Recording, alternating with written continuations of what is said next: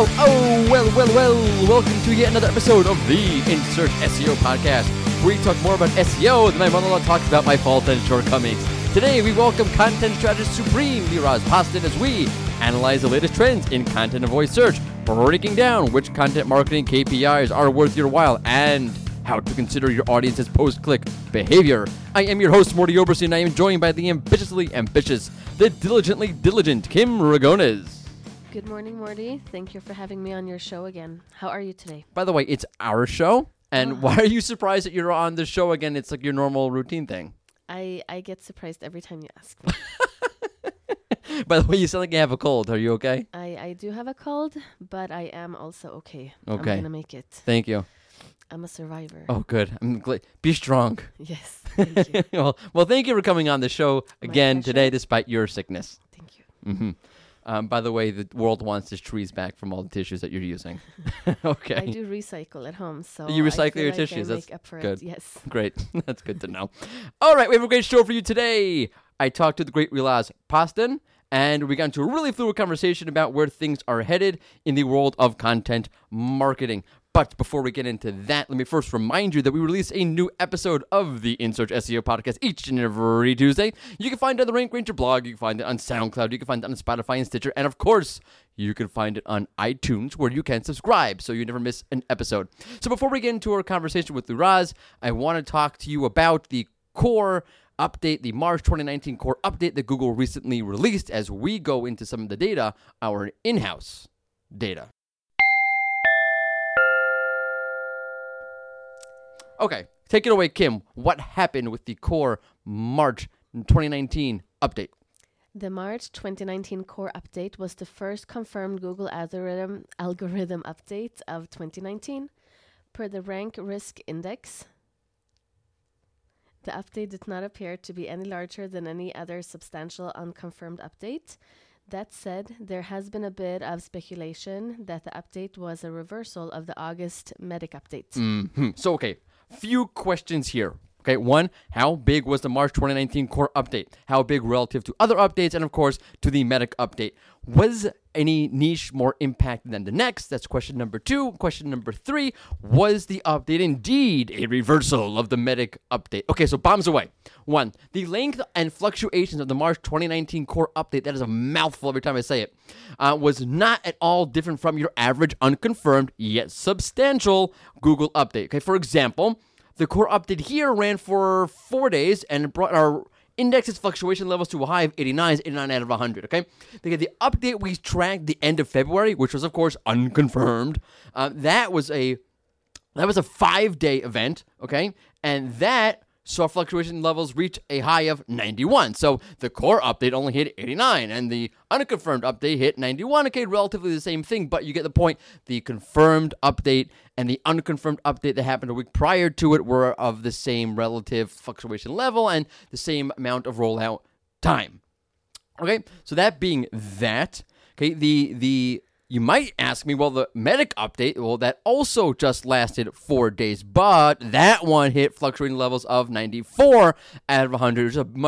It was the same length of time in the rollout, but it was a much more powerful punch. By the way, the first of the confirmed core updates, which was back in March 2018, okay, that lasted 2 full weeks.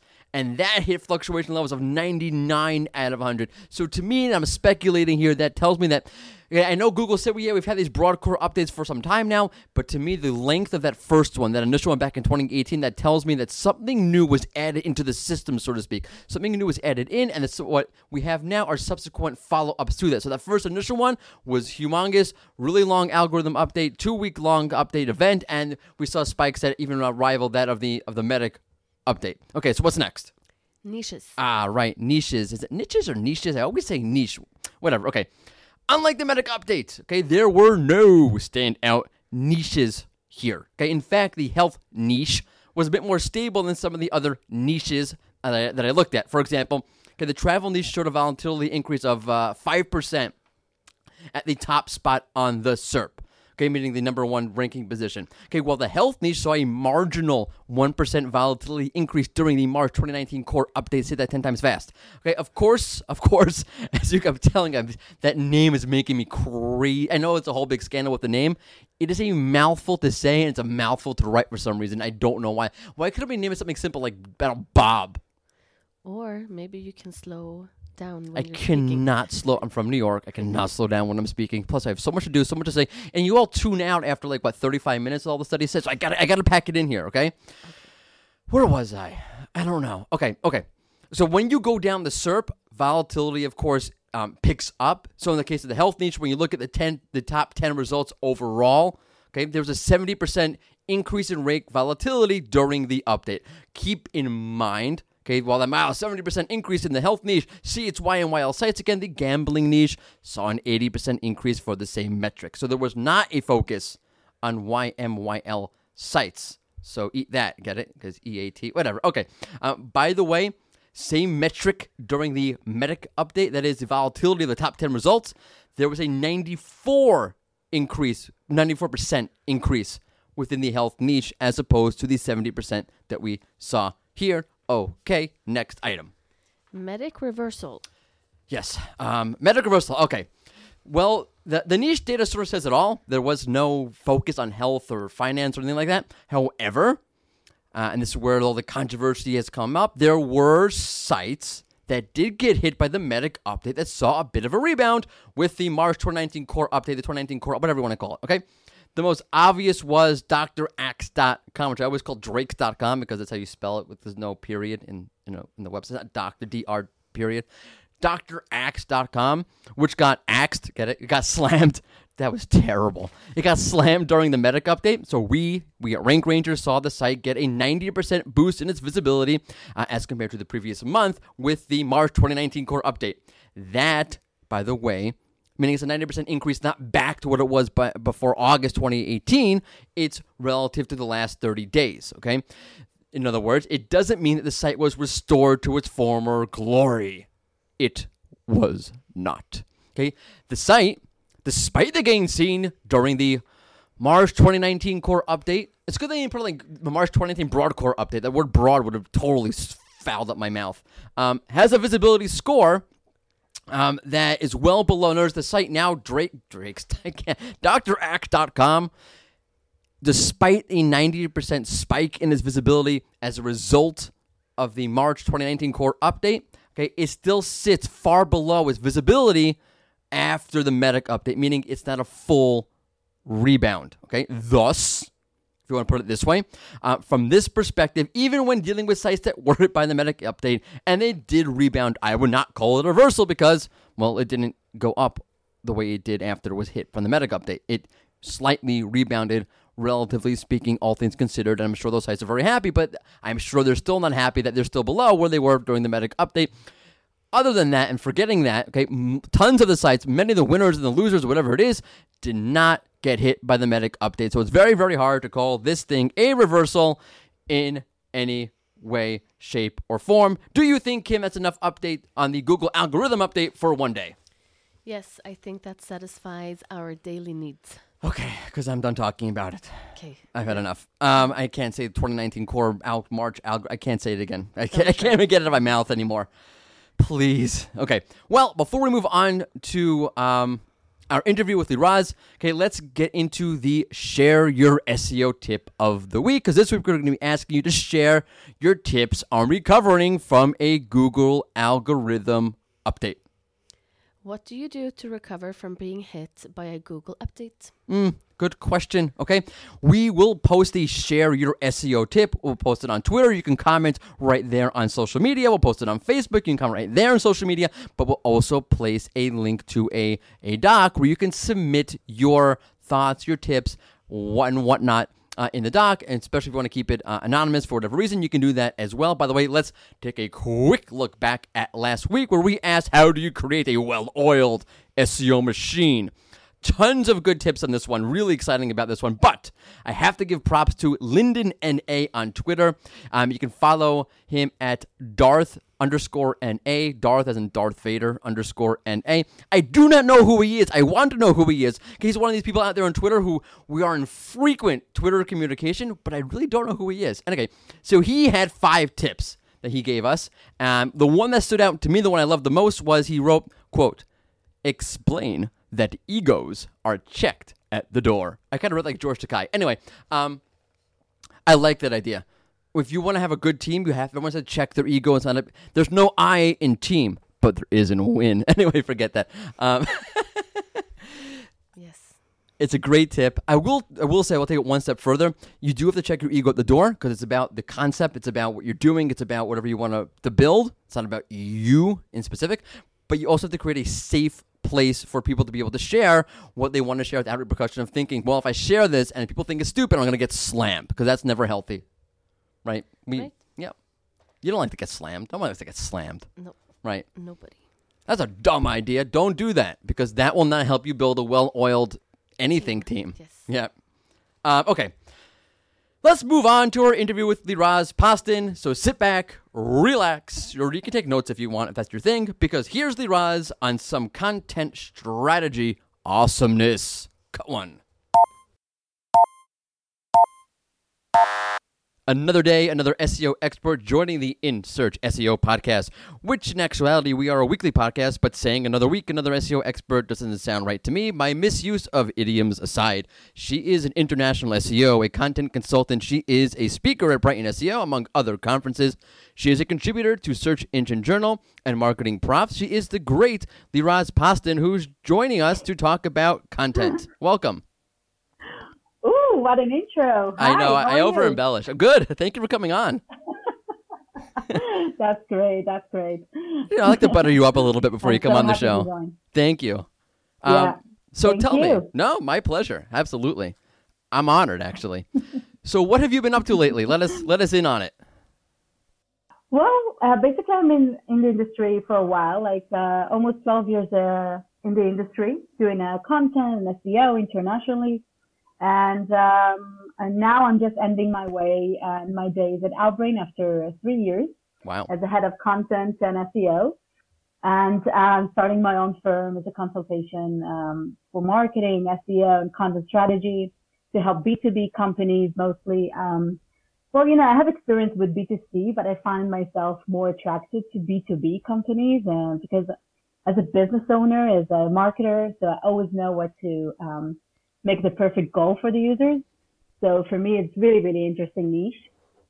But yeah, this is what I've been up to. That's really exciting. Congrats. Yeah, it is. Very exciting time. That is great.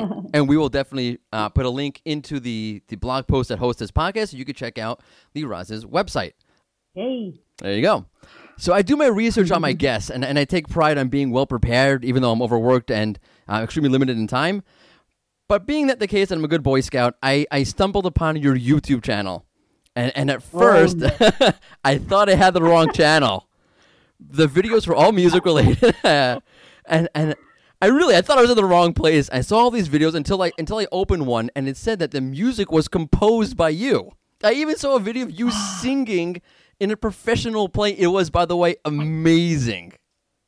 So you got to tell me about it, because I had no idea. Yeah, oh my God. I wasn't prepared for that. Okay, so no, basically 15 years ago, I was an actress, a singer. Wow. I went to study, basically my studies included only dramatic arts. So I was a professional actress and a singer in Israel. I was in how to call the American Idol, the Israeli Idol. Oh, really? So yeah, I was there in the first season with Ninette, Shiri Maimon, and basically this is how I started there. Music is my life, but eventually I ended up with a cast. I don't know if you know them, Vocal People. No. Like the white little. You don't know them? It's like the white little aliens that sings a cappella. I sound. I'm ignorant. Like. So yeah, I was there. We were traveling from tour to tour, around the world. And eventually I found myself like, I want to settle down. I want to meet my husband. I want to have kids. And I started to managing their site and content and Facebook pages. And then I ended up with a 888.com. There where I started the content career there. And then since then, I'm SEO. Wow. It's a weird story, I know. It's a very weird story. But you know. People should definitely check that out. It was awesome. It was fantastic. Okay. Let's get into some content trends then, data measurement and so forth. Let me start off with some of the more recent trends in the world of content and SEO as I see them. So, there are a lot of mixed messages out there. Content creators are being hit from all sort of directions. One of the things I saw recently, for example, was Brian Dean put out a whole study that showed longer content gets more links. Then you have people who are recommending shorter content for shorter stories. People's engagement is people's attention spans rather are so low. Can you walk me through a few areas where you see sort of conflicting messages and help us clarify and create content that's balanced that that content balance that we all want? Well, it's a good question because, I don't think we'll ever find this magic formula we're all looking for because, it really depends on what business you have or what audiences you're trying to target. If you're a celebrity news site, well, you can imagine you have, 1,500 words article about celebrity divorce or whatever. I don't know. You'd be surprised. I don't know, but it's like sometimes it really depends on what business that you have. Because every site has a different view from other one, and we need to try to include different content lags and goals into our mix. Let's take, for example, like BuzzFeed, okay? They have very thin content. Sometimes they don't have any text at all. They have just images and JavaScript. So you can imagine their site is getting tons of backlinks, right? Because their content is engaging. It's creating emotional engagement with the reader. So you need to identify what your reader wants. And then by that, determine what kind of length for this specific article do I need to target? Or, different goals. Because I don't like having like a site where I create blog posts or anything like that. And I determine my site has to have 1,500 words inside my articles. It's not that. There's not a formula for that. So yes, researchers, of course, there's a justification to have more words. Of course, it's a long research, and of course, researchers get more natural backlinks. But of course, it's fine to have quizzes and polls and interactive content, which have more thin content with more engagement through it. So it's fine. That's sort of the pitfall of SEO is that we sort of get trapped into formulas because everything we try to do is formulaic. But yeah, that's a great point. Yeah, totally. Since we're talking about trends, let me ask you about your thoughts on voice search, because obviously voice search is the biggest of the biggest things going on. How do you think content creators should go about considering voice search? Well, when first starting to see the voice search trends, I was so happy because it's basically what for me it equals no fluff policy. Now we don't see any, it's like forces the content creators to cut the bullshit from their content. Just give straight answers to the users. So why not? I'm all up for it. Because now you're going to see, before that, I was like, I had to read a whole article to understand some points of it and trying to understand now if I'm getting for, a specific answer, and I'm getting into a specific article, so I'm just getting it right away. So I really love voice search, and I'm really hoping to have more and more of these coming up soon. Do you think it'll change the way people write content? Oh, totally. It force them to have more straight answers, more to the point content, and to serve the search query or intent, let's say, very fast, and not having the whole article journey until you get the answers that you need. So basically, storytellers like myself, we're in big trouble.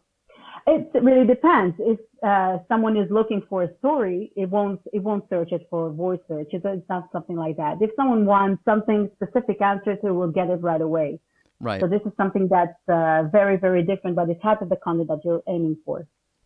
Okay, so before we move on to another segment, another topic, let me just ask you, other than voice search, what other trends do you think are important for content marketers in the year of 2019?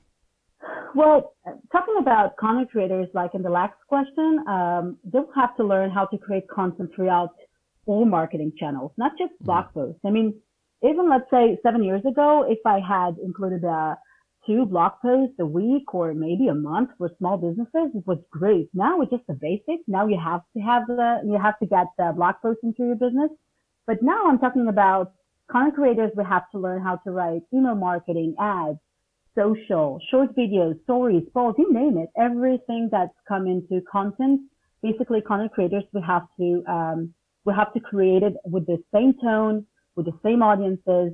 And basically, what we need to forget is also about the well-produced live videos, because what we're seeing is that a lot of brand audiences, consumers, they would rather, we know that it's just statistics that they would love to watch a live video from a brand. 80% would love to watch a live video from a brand than read a blog post. So we need to start forget about the well-produced live videos that we're trying to get. Sometimes it can be not perfect.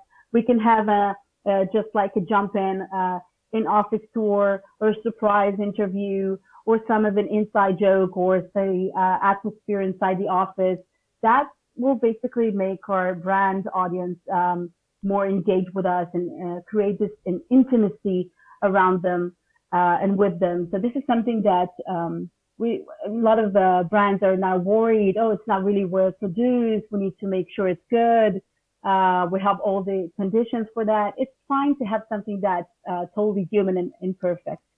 I love that. I think you're totally right about that, and it's great. But first off, thank you, cell phones and the age of the selfie. But this is great for content creators because it means it's less work. Okay, you don't have to go through this whole video is daunting, video editing and making it look slick and all the intros, the out whatever. It's easy. You can create a rough video because everyone watches videos online that are basically selfies. So now you can do that on the professional level. In the end of the day, you want people to consume your content, and you're reaching the goal anyway. So with less budget even. So that's great for content marketers. Yeah, I mean, it's such a hurdle I think people have about video. I don't want to do it. It seems so daunting. But when you think about it, you don't have to let it be that way. Yep, totally agree. Okay, so let's talk about metrics. Everyone likes, we're in marketing, we're in SEO, we're in content. Everyone wants to talk about data. How do you, there's so many different KPIs that you can consider and look at and determine how your content is doing. When looking at content marketing, okay, what KPIs do you consider to be vanity metrics? Because I think so many of them are. Yeah, but I think when it comes to vanity metrics, we should keep it simple. I'm looking for raw page views. This is how I know just how my content performs. And then I look for downloads, registered users, any type of conversion that basically my content is doing, or let's say type of engagement. This is simple as vanity metrics. Okay, so then let me ask you more specifically then. How do you separate metrics like bounce rate, time on page, and so forth when dealing with various types of content, since they don't equally apply to each content category? For example, if your web page is just meant to be a quick stop, is a short paragraph there, then the time on the page is obviously going to be much less than an in-depth article, let's say a medical article. People are going to really read through that. So how do you separate that out? Well, basically, I group different types of content and then comparing the metrics for each one. So, for example, some content should have higher bounce rate and low time on site metrics, and some, let's say, more interactive content should have more engagement. This is what I'm aiming for when I'm doing my reporting. So let's say I have like an interactive quiz inside my blog post. So I would see there in analytics for sure, a lot of time on site, people more engaged, a scroll depth maybe. But when it comes, to other blog posts, they have different other metrics, and I try to group them into separated them in my reporting. That's a great idea. I mean, so you're basically aggregating all of the different types of content and creating a baseline out of it. Yeah. That's a great idea. Brilliant. Okay. So let me ask you about reach, because I love reach. To me, it just seems like it's abstract. It's like impressions and that sort of page views. It's very, very linear. It's very great. Okay, I get it. X number of page views. But reach to me seems abstract. It seems much more substantial in a way. But how do you understand metrics such as reach? Because, again, not everybody you're reaching is equal. One person is more of a relevant reader than another person. Yeah, totally. Wow, we can have a whole discussion about reach. It's a great topic. I think that reach is let's call it as a measurement of potential audience size, let's say. And of course, large audience is good, but reach alone does not tell you everything. Reach becomes very powerful when we're comparing it to other engagement metrics. So I will give you an example. Let's say we're going to take an important action or engagement numbers, I don't know, like clicks, retweets, or replies, and then we divide them by reach to calculate an engagement percentage. So now we know how many people participated in my campaign, or let's say in my content. Reach helps me contextualize other engagement metrics. So it's a basic metric. This is how I'm using it. It's like a basic thing that I need to play with it a little bit more to gain more actionable insights from. That's actually really creative because I always, as much as reach is very curious to me, and I really think there's something to it. It's again one of these metrics hard to qualify, but it's interesting to use it as a stepping stone to qualifying other data. Yeah, exactly. Mm-hmm. Let me ask, because it's one of my concerns about SEO in general. But do we go too far with KPIs? If yes, in what ways do you think that do we need to go beyond KPIs? And if not, how do you think KPIs do offer a complete sort of picture?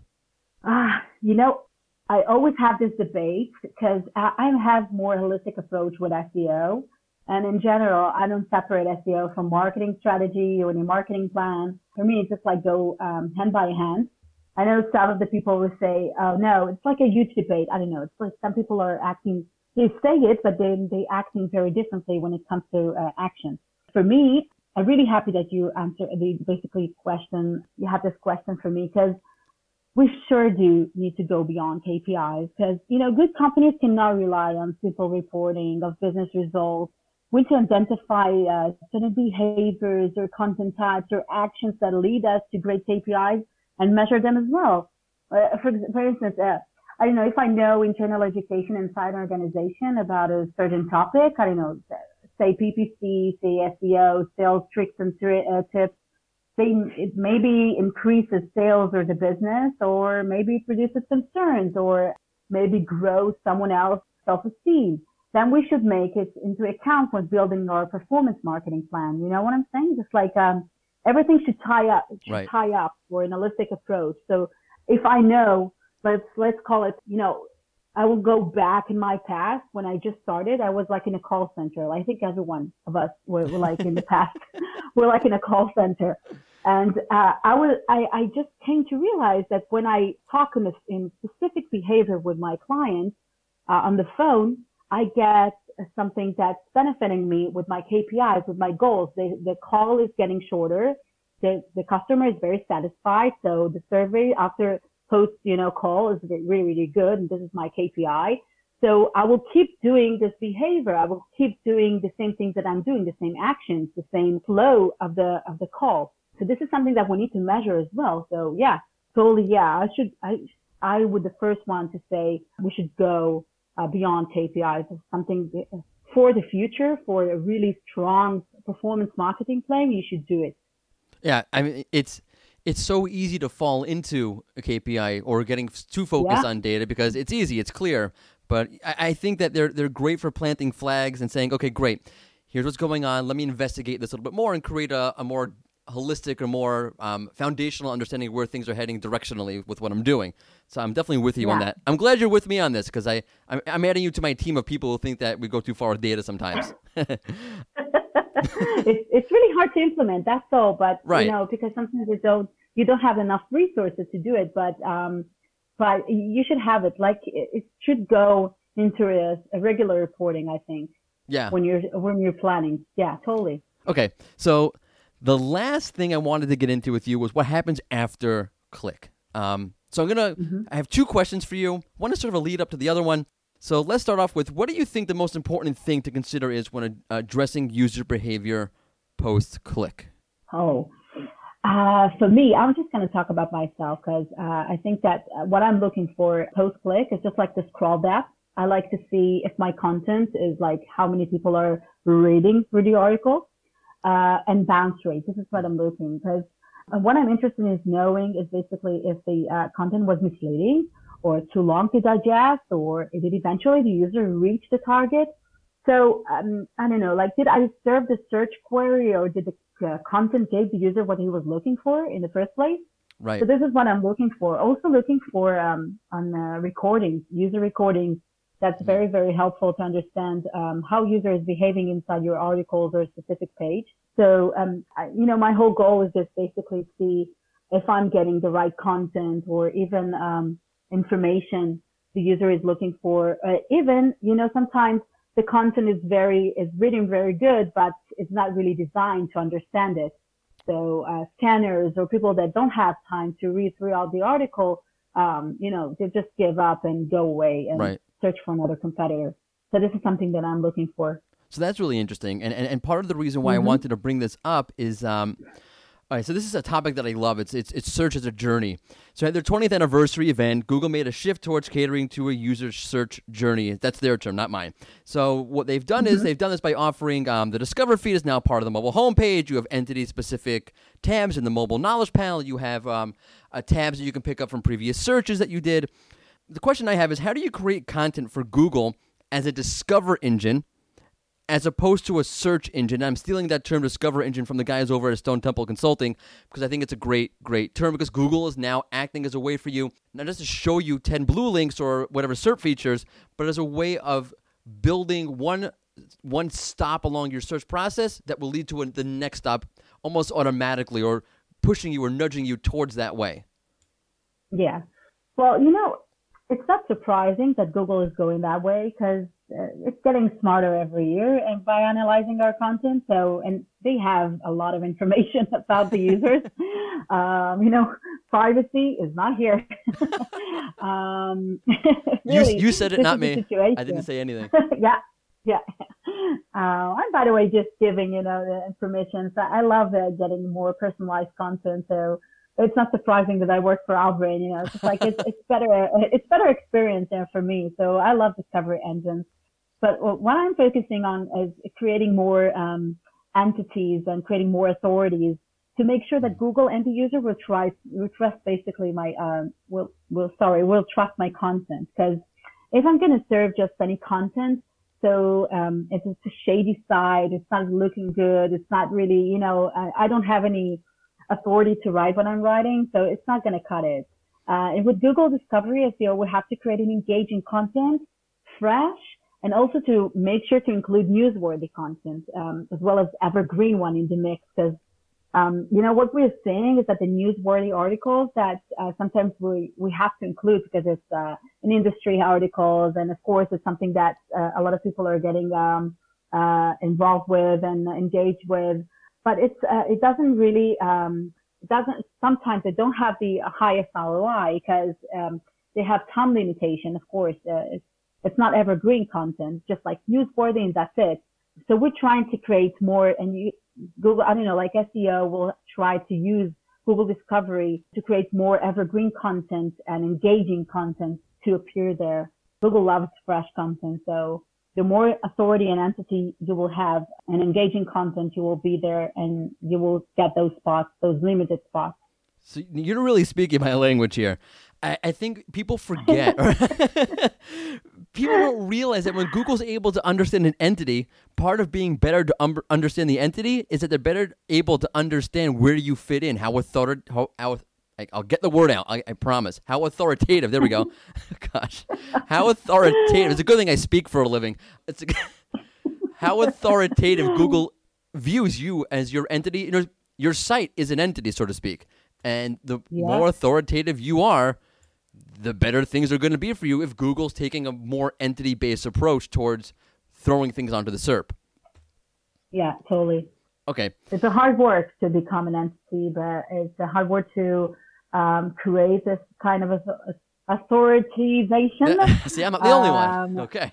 Yeah, you're not the only one. But yeah, it's a hard work, but it's going to pay off in the long run. Yeah, it's good. Should be interesting to see how this all develops going forward, because I think we're still at the very infancy of this whole process. Yeah. Yeah, totally. So I hate to do this to you, but I have this little bit, and it always backfires on me, by the way, where I'm going to give you two options. I call it optimize it or disavow it. And either of these are two really good options, or they're two really bad options, and you're stuck choosing either one great option over another great option, or you're stuck having to choose one really terrible option. So we're going to play.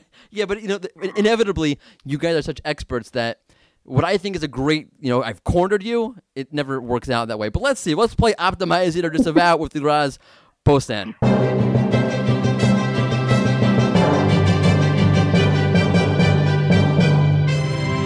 You ready? Yeah. What's a better way of measuring the success of a piece of content? Twitter likes and retweets or page views? And again, the only two ways you can look at measuring success would be through either likes or retweets or page views. So when trying to measure how impactful your content is, what's the better way of doing so? Mm-hmm. And you can only choose one. This way is better, and that way that's not good.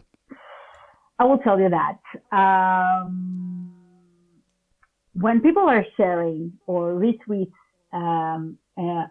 let's say a tweet on Twitter, it's not really an indicator for me to say that the content is good. Because sometimes they just want to share it. They just want to sound professional, or I don't know, like hey, I retweet this, so that means I read it. But that's not really true. Sometimes they just retweet it, just to, to build their social appearance. Sometimes they're having different intents and different interests in what they read. So let's say I'm going to retweet an article about the industry, about SEO, about content marketing trends, etc. But what I'm going to really read is about Brad Pitt's latest divorce or whatever. And this is basically, so my answer is optimized for page views, because basically what users are sharing are not the real interest of what they read or what they consume. This is something that's very important to understand. Yeah, there's like a whole study about it, by the way, about how people, how people are sharing on social media, just sharing it because they know that people are looking at their profile and their feed, so they won't share anything that's shady or anything that's not really, match their profile. So this is something that's very important to understand. See, that's a great answer. I always find it funny when if you post an article, and it's a good 5, 6, 7, 8, 9, 10 page article. It'll take you a good 10 minutes to read it. And then instantly someone retweets it. Because they don't actually There's no way you read it. They don't actually read it. I know. They maybe come and read a couple of lines and say, it's a good candidate for me to share it. That's it. And I'm sharing it. But it's not something that people are actually consuming. And of course, I'm going to optimize for page views. And, this is what I'm going to do. I'm not really, I love Twitter, don't get me wrong, but, but I'm not going to optimize for retweets or tweets. I'm just going to look for the, raw page views at the end of the day. Oh, that's great. I agree. That's a great point. I like that. Very cool. Thank you. Well, thank you for playing. Yeah, thank you. And thank you for coming on. This is fantastic. You should come on again. This is an official invite back. Oh, I'm going to take it. Before the interview is even ended. I'm going to take it. Okay, awesome. Well, thank you so much for coming on then. Thank you very, very much. Have a great day. Thanks, you too. Bye-bye. And we are back to your regularly scheduled In Search SEO podcast. Sometimes I feel it just flows in an interview, and that one definitely just flowed. I loved having her on. Great. Yes, it was great. You succinctly summed that up with great. Great. Okay. Well, let's then move on to some news, shall we? Let's. Okay, I'm so excited. Okay, Kim, hit it with the news.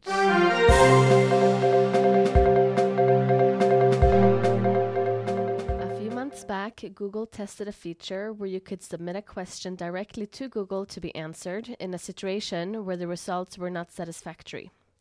Google has now reformatted what it calls Q&As on Google to look more like a permanent element on the SERP, where you can both ask and answer questions. Yeah, this is a really interesting one, but for now, you don't need to worry about it too much because it's very limited and in a very limited number of markets. It looks like there is some sort of bug that is causing knowledge panels that appear on the SERP for an English query, but that are done in a non-English speaking market to show the language native to the search location. I wonder who spotted it. Indeed, Valentine Pletzer. And myself. I'll plug myself a little bit. I sometimes find things because I do an extraordinarily number of weird searches, right, on a constant basis. If like I'm researching something, so I notice all these weird things. I don't have any special abilities. Sergey Alikov, I think, does have special abilities. I think he has some sort of ESP for search features. Anyway, this was really annoying, by the way, because let's say you're in Japan for a business, okay, like a business meeting. And you're running a query in English because you speak English. You're not really Japanese. You don't speak Japanese at all. And you're just in Japan for business. And you run a query and you come back with a knowledge panel in Japanese. Does that help you? Not so much. No, it's really annoying. Okay, there is a hack you can do, by the way. You just type in tag on or tap on to the URL and GL equals US or UK, and you'll get your English panel back. Okay, but it's really, really super annoying if you don't know that. By the way, I saw a knowledge panel for Macy's that when you clicked on one of the elements within the knowledge panel, it took you to the local finder where suddenly I saw Spanish. And it was Spanish mixed with English. There's something weird going on. And Valentine's sort of the same sort of thing. Something weird is very going. I can't get it out right. Something weird, very weird, is going on with the language inside the knowledge panels. Danny Sullivan did say he was going to look into it, by the way. Okay, next item. A few months ago, Google integrated neural matching into the algorithm. With a recent update, there's been some discussion on how that differs from RankBrain. In a recent series of tweets, Google's Danny Sullivan tried to explain the process a bit. Yeah, you should definitely check out those tweets. I'm sure you can find them linked to. You can look for Google Search Liaison's Twitter account, or Search Engine Land has an article about it, and so forth. All right, so the best as I can understand it, because at the end of the day, it's still all slightly cryptic, is that the two work at different stages, or so to speak. Okay, neural matching helps Google understand what's said on the page via what they call super synonyms. So super, it's a super synonym. Anyway, in other words, okay, is this term the same thing as another term, right? So if I write one thing, and there's another term that's very similar to it, it's a synonym, right? Oh, Google understands that those two things are the same thing. Okay, and Danny gives some great examples back, I think from September or November, something like that. He gives actually an example of how that actually plays itself out with the real search terms. If you go through the articles on all the news websites, you'll find that. RankBrain, on the other hand, to the best of my understanding, is what's included in this concept. Let me give you sort of an illustration.